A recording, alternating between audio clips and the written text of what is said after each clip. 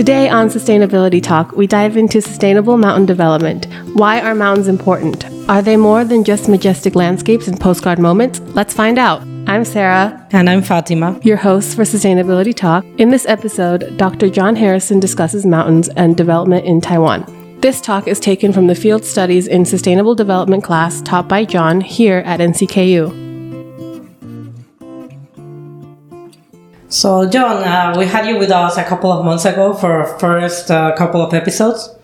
But for all new listeners, could you please introduce yourself again? So my name is John Harrison. I'm an assistant professor here at NCKU. I work under the CPSD program, which is the Certificate Program in Sustainable Development.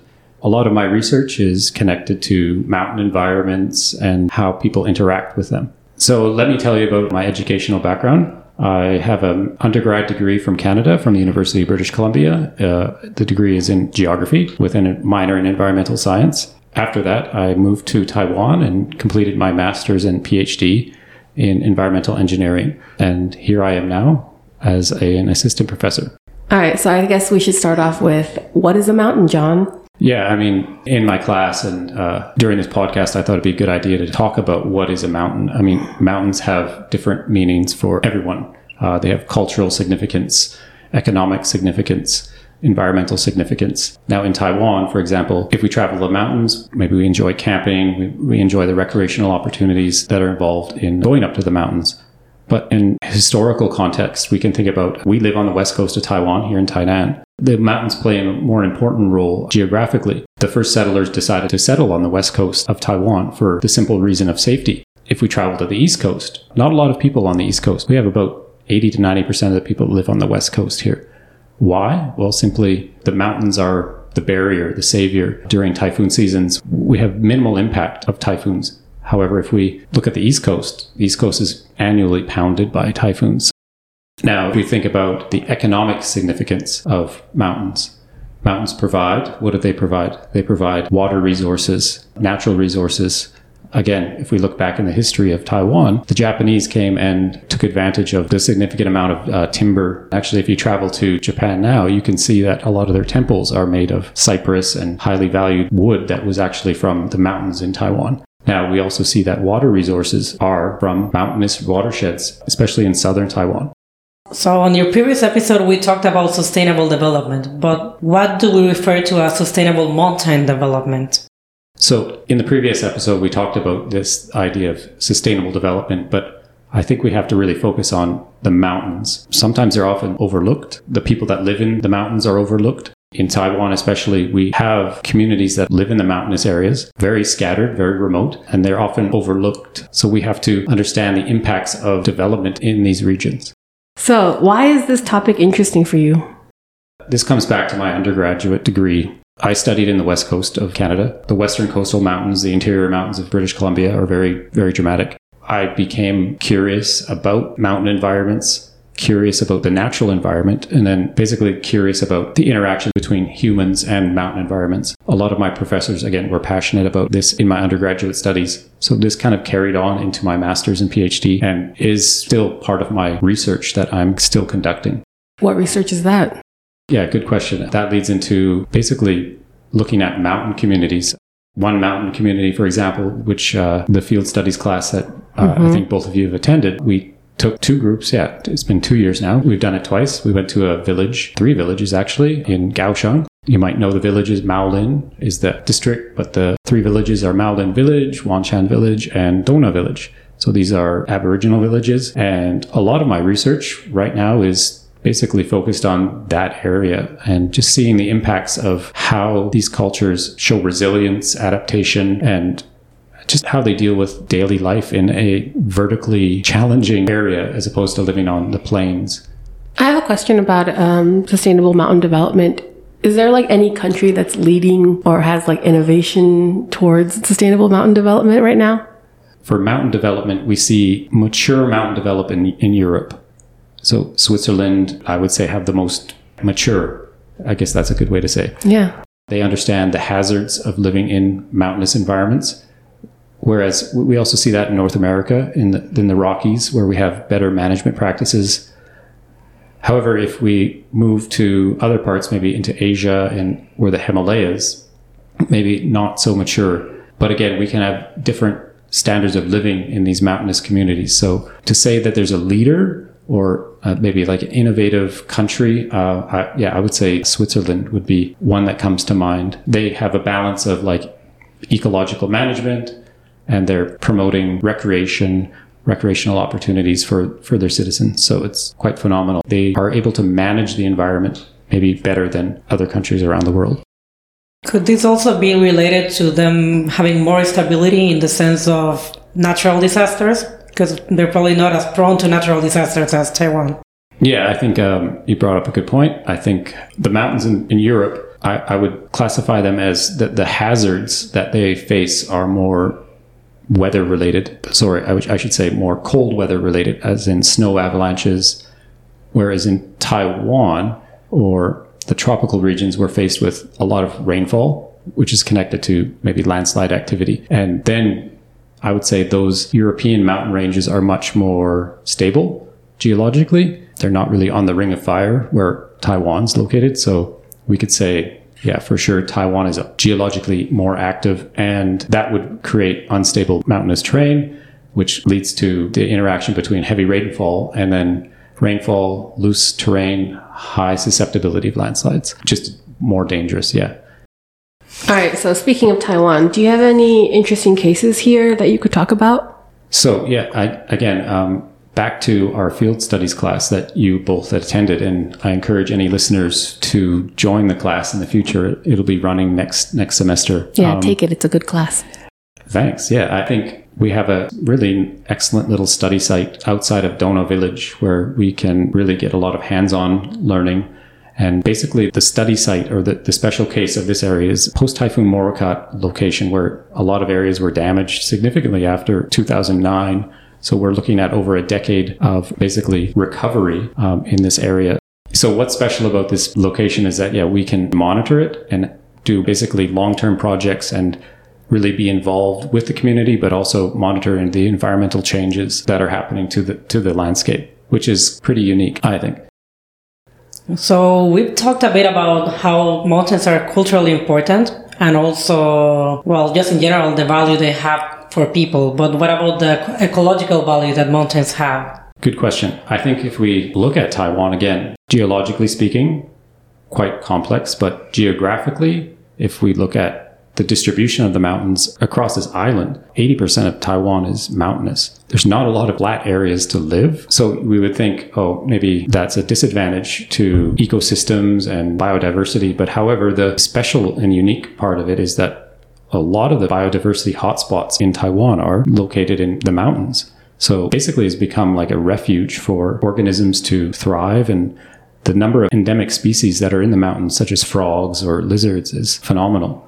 So basically they've become kind of like the safe habitat. A lot of the areas in the mountains are inaccessible. So it's actually to the advantage of the ecosystem. We can also look at diversity within a mountain from, the peak to the base. As you go vertically and changes in elevation, I mean, you can go from evergreen forests all the way up to subalpine, then into the alpine, all within 2,000 meters. So, I mean, we live in a tropical country, but we still have the diversity of the lowlands are very hot, humid. But as you travel up, you can get like into Hehuan Mountain, for example. The landscape and the biodiversity at the subalpine and alpine regions is that of northern latitude country. So it's very, very special and very, very diverse.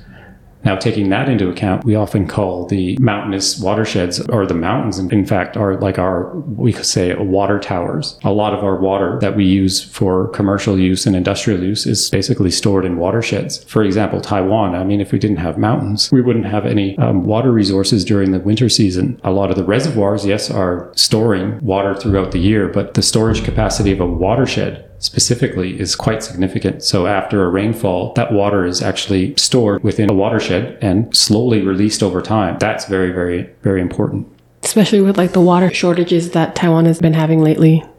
Yeah, so again, this comes back to management of these mountainous watersheds. We can see that best management practices are required. And again, going back to our field studies class, we did see management practices along the riverbed maybe not good management practices. Maybe we need to slow the water down as opposed to letting it run straight all the way out to the lowlands and then right out to the ocean. So I think a lot of ecological engineering has been done, but a lot of ecological research still needs to be done to understand the impacts of reinforcing banks or straightening channels. I mean, this helps move the water, but maybe we could actually divert this water or control it in another way that it would go back and infiltrate into the land as opposed to just flushing out to the ocean. So maybe it's like a misallocated resource. I think like going forward for what is the status of mountain environments in Taiwan, I think the greatest threat would be tourism development as Taiwanese start to value outdoor recreation and outdoor opportunities to go camping or stay in a hotel or a hostel up in the mountains. I think it's an economic potential, but it's, I would say, a threat. Overuse of campsites would be a great example. If you travel on the weekend to any campsite in the mountains, you'll see obviously there are too many people. You can also see this in Qingjing farms where the sheep are. A lot of overdevelopment along the main roads. So what I'm trying to get at is a poorly managed mountain environment can become just out of control. And then you have not just a poorly developed economic plan, but you create dangerous situations where you have hotels built on steep sloping terrain, which maybe sooner or later will fall down or collapse. And then you have disasters happening and loss of life. And it's not a good situation. Another thing I'd like to mention about unsustainable development of mountain environments in Taiwan would be if you ever have an opportunity to travel to Yilan and in Shuipa National Park, there's a lot of examples of, I would say, unsustainable development along the roads. A lot of it is cabbage farming. A lot of these cabbage farms are built on steep sloping terrain. Now, if you know anything about mountain soils or soils in the mountains, they're poorly developed, lack nutrients. However, the difference between as you go up in elevation, it's cool, cabbage like that environment. It's wet. Usually there's a lot of water available. However, to grow these cabbage, which are highly valued, you need to use a lot of fertilizer. Now, they're heavily fertilized to compensate for the poor soil nutrients. However, this creates a lot of runoff. This runoff, in fact, will actually enter into the river. And, well, you can imagine what happens after. It's flowing downstream, and downstream is Yilan City. So I always look at that and think that's really not sustainable. That's creating runoff burden, runoff issues. And I think that's something that if any students looking for research opportunities, this is an excellent chance to go to the mountains and take some field data. Is that pretty much kind of just glazed over? Like they don't really talk about it because it would essentially stop the cabbage production? We need cabbages. Well, I think it's also done with watermelon farms, actually. So if you like watermelons, yeah. You better feel guilty right now. They actually use a lot of fertilizer. So if you know what fertilizer, it's NPK, nitrogen, potassium, and phosphorus, I believe.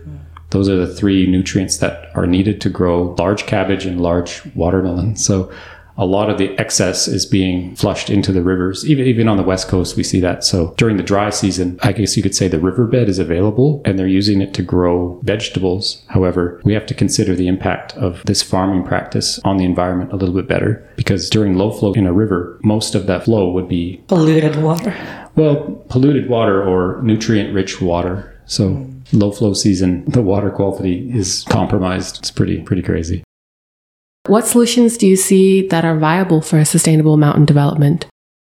I'm interested in like nature-based solutions. So I think as we move forward, we have to take the approach away from conservation, but more to preservation. Rewilding the wild. We just leave places, let them be, let them regenerate. And maybe we can use the edges. For example, a nature preserve could be used to preserve a certain habitat. But the edge effect, if you maintain and preserve one area, the boundaries will benefit because the biodiversity will increase and then spill over into other areas. And there could be economic and environmental benefits to the places within a certain proximity of your preserve, your nature preserve, for example. As we wrap up here, I think the last point I'd like to make is that how do we go forward? How do we manage this? I think the key is managing people. There's one thing you take away from listening to me today is one of the greatest challenges and opportunities would be management of people living in the mountains or visiting the mountains through better education. If they visit a mountainous area, there's opportunities to learn about what's happening as opposed to just going up into the mountains for camping or for a picnic. if they have the opportunity to learn something while they're there, maybe they will take something back home and say and reflect and think, oh yes, all right, next time we go, we need to improve our behavior when we're visiting a scenic landscape, as opposed to making bad decisions and bad behavior become a regular thing. And we do see this in Taiwan, for example, with visitors dumping waste or leaving litter or going off trails when they shouldn't. So thank you for your talk on sustainable mountain development. It's always a pleasure to have you. We'll probably have you again later. Yeah, I look forward to it next time.